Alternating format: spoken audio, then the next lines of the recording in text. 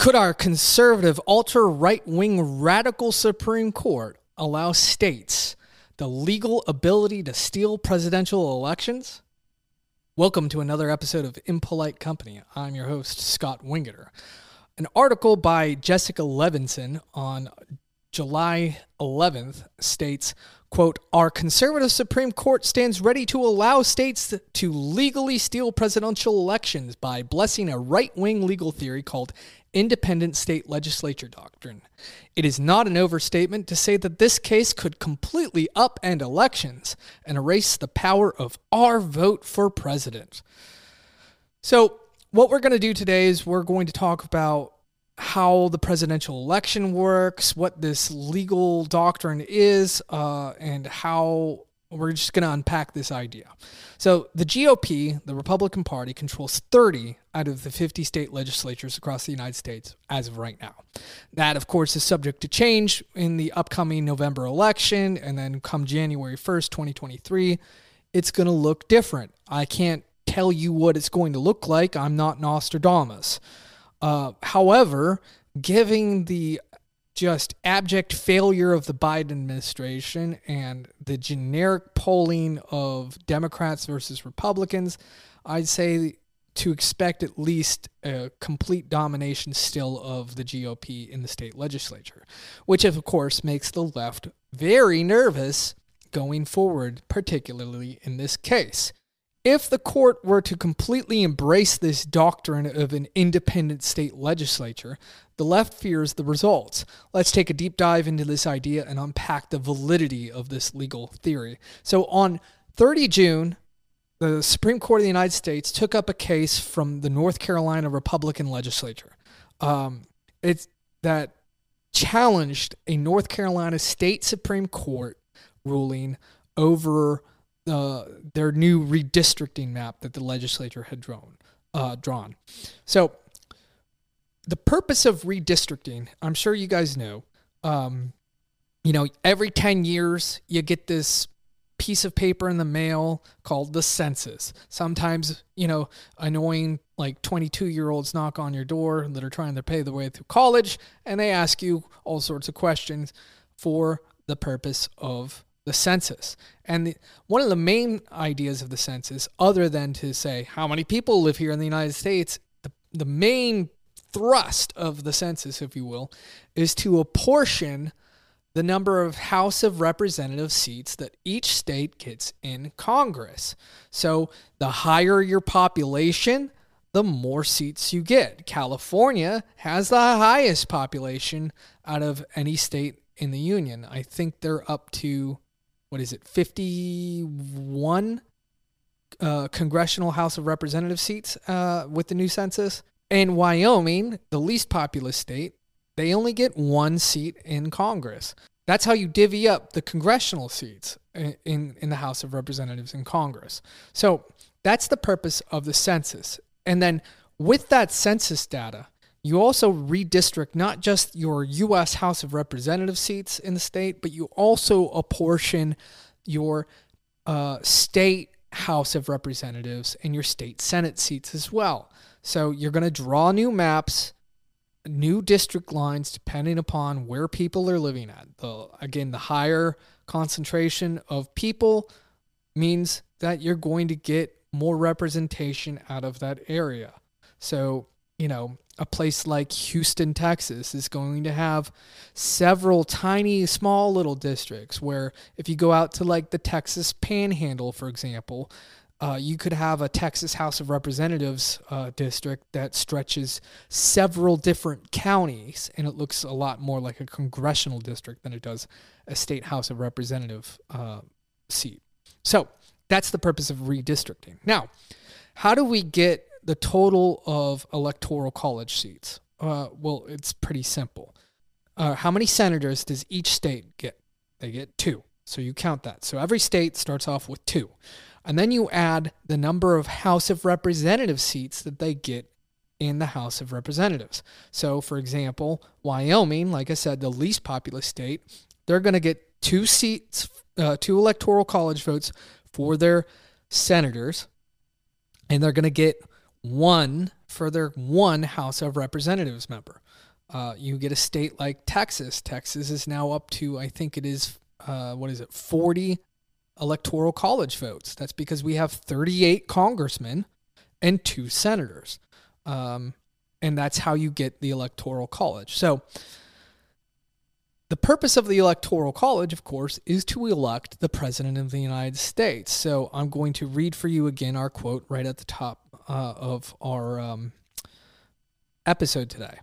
Our conservative Supreme Court stands ready to allow states to legally steal presidential elections by blessing a right-wing legal theory called Independent State Legislature Doctrine. It is not an overstatement to say that this case could completely upend elections and erase the power of our votes for president. Jessica, are you listening? I know you're an MSLSD opinion columnist, but listen, are you listening? You don't get a vote for president. That's right. For all of you out there that think that you somehow live in a democracy, I have just one challenge for you. I want you to stand up wherever you are right now, if you can stand. And I want you to place your hand over your heart, and I want you to pretend like you're looking at the flag of the United States, like you're in some classroom. And I want you to repeat after me. I pledge allegiance to the flag of the United States of America and to the democracy which it stands. Wait, no. And to the republic for which it stands. Democracy is a dangerous thing, okay? It's a disaster where if it's implemented at a national level, especially with 320 million Americans, okay? 330 million with the new census. It would never work. It didn't work in Athens where it was tried, 2,500 years ago. It was a complete disaster there as well. If you don't believe me, ask Socrates. Oh, wait, you can't. They made him drink a cup of hemlock because he was perverting the youth. And they killed him by a democratic vote. So democracy is dangerous. And the framers of the Constitution knew this. That's why they set up the Electoral College. Now, the way that the Electoral College works is each state is going to hold an election, all right? It's not election day for the President of the United States. It's 50 separate elections for the President of the United States, 51, including Washington, D.C. They do get 3 electoral votes. So there's 51 elections that happen during a presidential election. And what happens is everybody in the state goes out and they vote. For the 2020 election, we had a choice of Donald Trump or Joe Biden. And so you go out and you vote. I'm voting for Donald Trump. Well, no, I'm not voting for Donald Trump. What I'm really voting on is I'm voting on a slate of electors. I'm voting for a slate of Republican electors. At the time, the state of Texas had 38 electoral votes, and I was voting for those 38 men and women that were Republican and giving them the power then to vote in the Electoral College. And so all of those electoral votes then went to the Republican in this case because Donald Trump won the, quote, popular vote here in Texas. And Biden won in other states. And you tally all of those electoral votes up, and whoever gets over 270 wins the Electoral College. Now, what this legal theory is all about, the Independent State Legislature Doctrine, is this idea. There's 2 clauses in the Constitution. The first one's in Article 1, Section 4, Clause 1. It says, it's called the Election Clause. The times, places, and manners of holding elections for senators and representatives, blah, blah, blah, blah, blah, shall be prescribed in each state by the legislature thereof.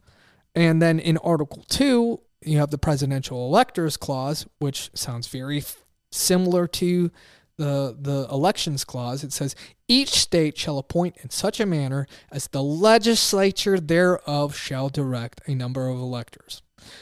All right?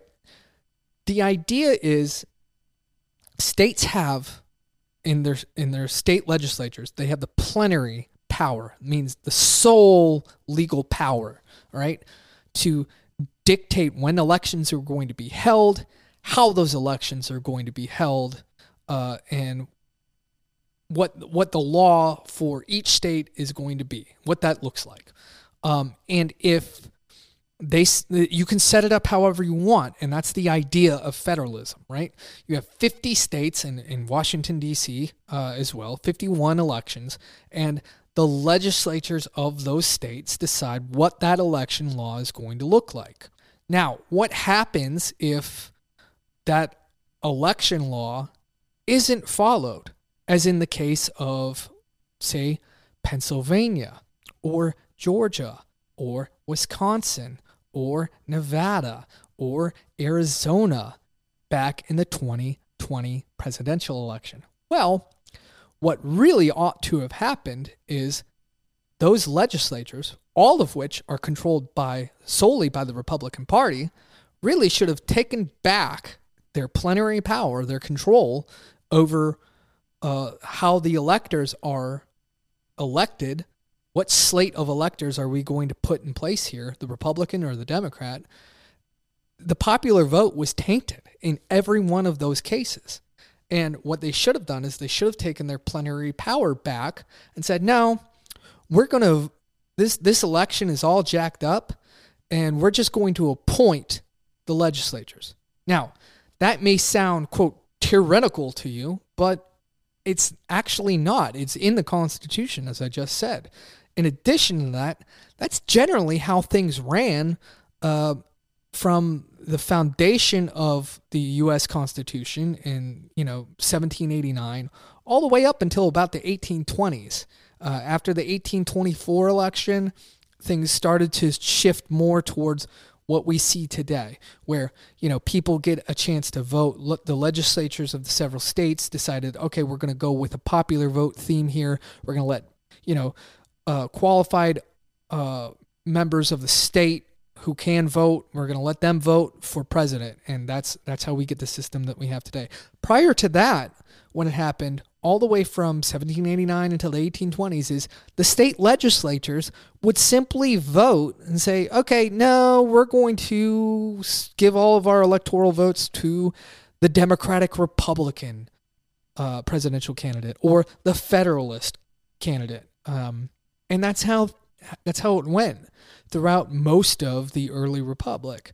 That started to shift, like I said, during the Jacksonian age, and that's when, quote, the Democratic Party was formed. That's why they're called the Democratic Party. They were basically behind this movement. And so basically, this whole idea that this is some sort of crazy right-wing, radical idea is just not based in any historical fact whatsoever.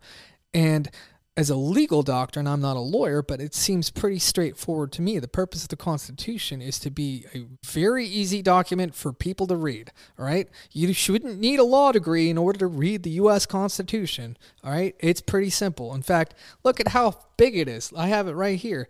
It's not very big. In fact, this is more than just the U.S. Constitution, all right? It can fit in a pamphlet, and that's the idea, is that you should be able to carry the Constitution in your pocket. You should be able to read it. Every citizen should know it. It's your Constitution. It's the supreme law of the land. So the idea here is ridiculous. And the Supreme Court, frankly, doesn't really need to weigh in on this particular case. They've already weighed in on it. And the North Carolina State Supreme Court is just totally deciding this case wrong in the first place. I refer to the case of McPherson v. Blacker, 1892. And the idea is this. A state has the plenary power, the state legislature has the plenary power to simply appoint electors for the Electoral College, if that's what they want to do. They also have the power to hold an election by popular vote.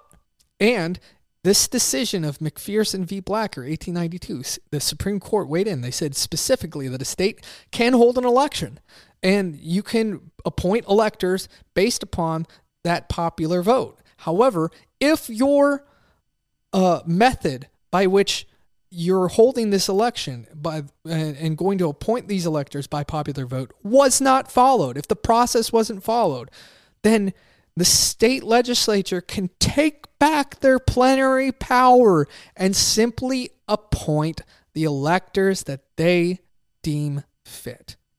It's that simple. So the Supreme Court is likely going to look at this. It's now, I wouldn't say that they're radical. They're doing their job, which is to read and interpret the Constitution. And I would assume that they're going to be able to read the black and white ink the same way that you or I could and say, yeah, no, the legislature thereof has the power to decide how this process is going to work. Not the state Supreme Court, not the state, Attorney General, not the state Secretary of State, not the governor, the legislature thereof. And if the left doesn't like that, well, then I have a very simple solution for you guys. All you have to do is amend the Constitution. So if you can get your constitutional amendment to put in place, get rid of the Electoral College and put in place a popular vote, nationwide popular vote, well, then just get it past the House of Representatives, 2/3 of the House of Representatives, 2/3 of the Senate, and 3/4 of the states. Good luck. Thanks for listening to Impolite Company, presented by The Dock Line. If you like what you heard, be sure to rate our podcast and leave a 5-star review for us.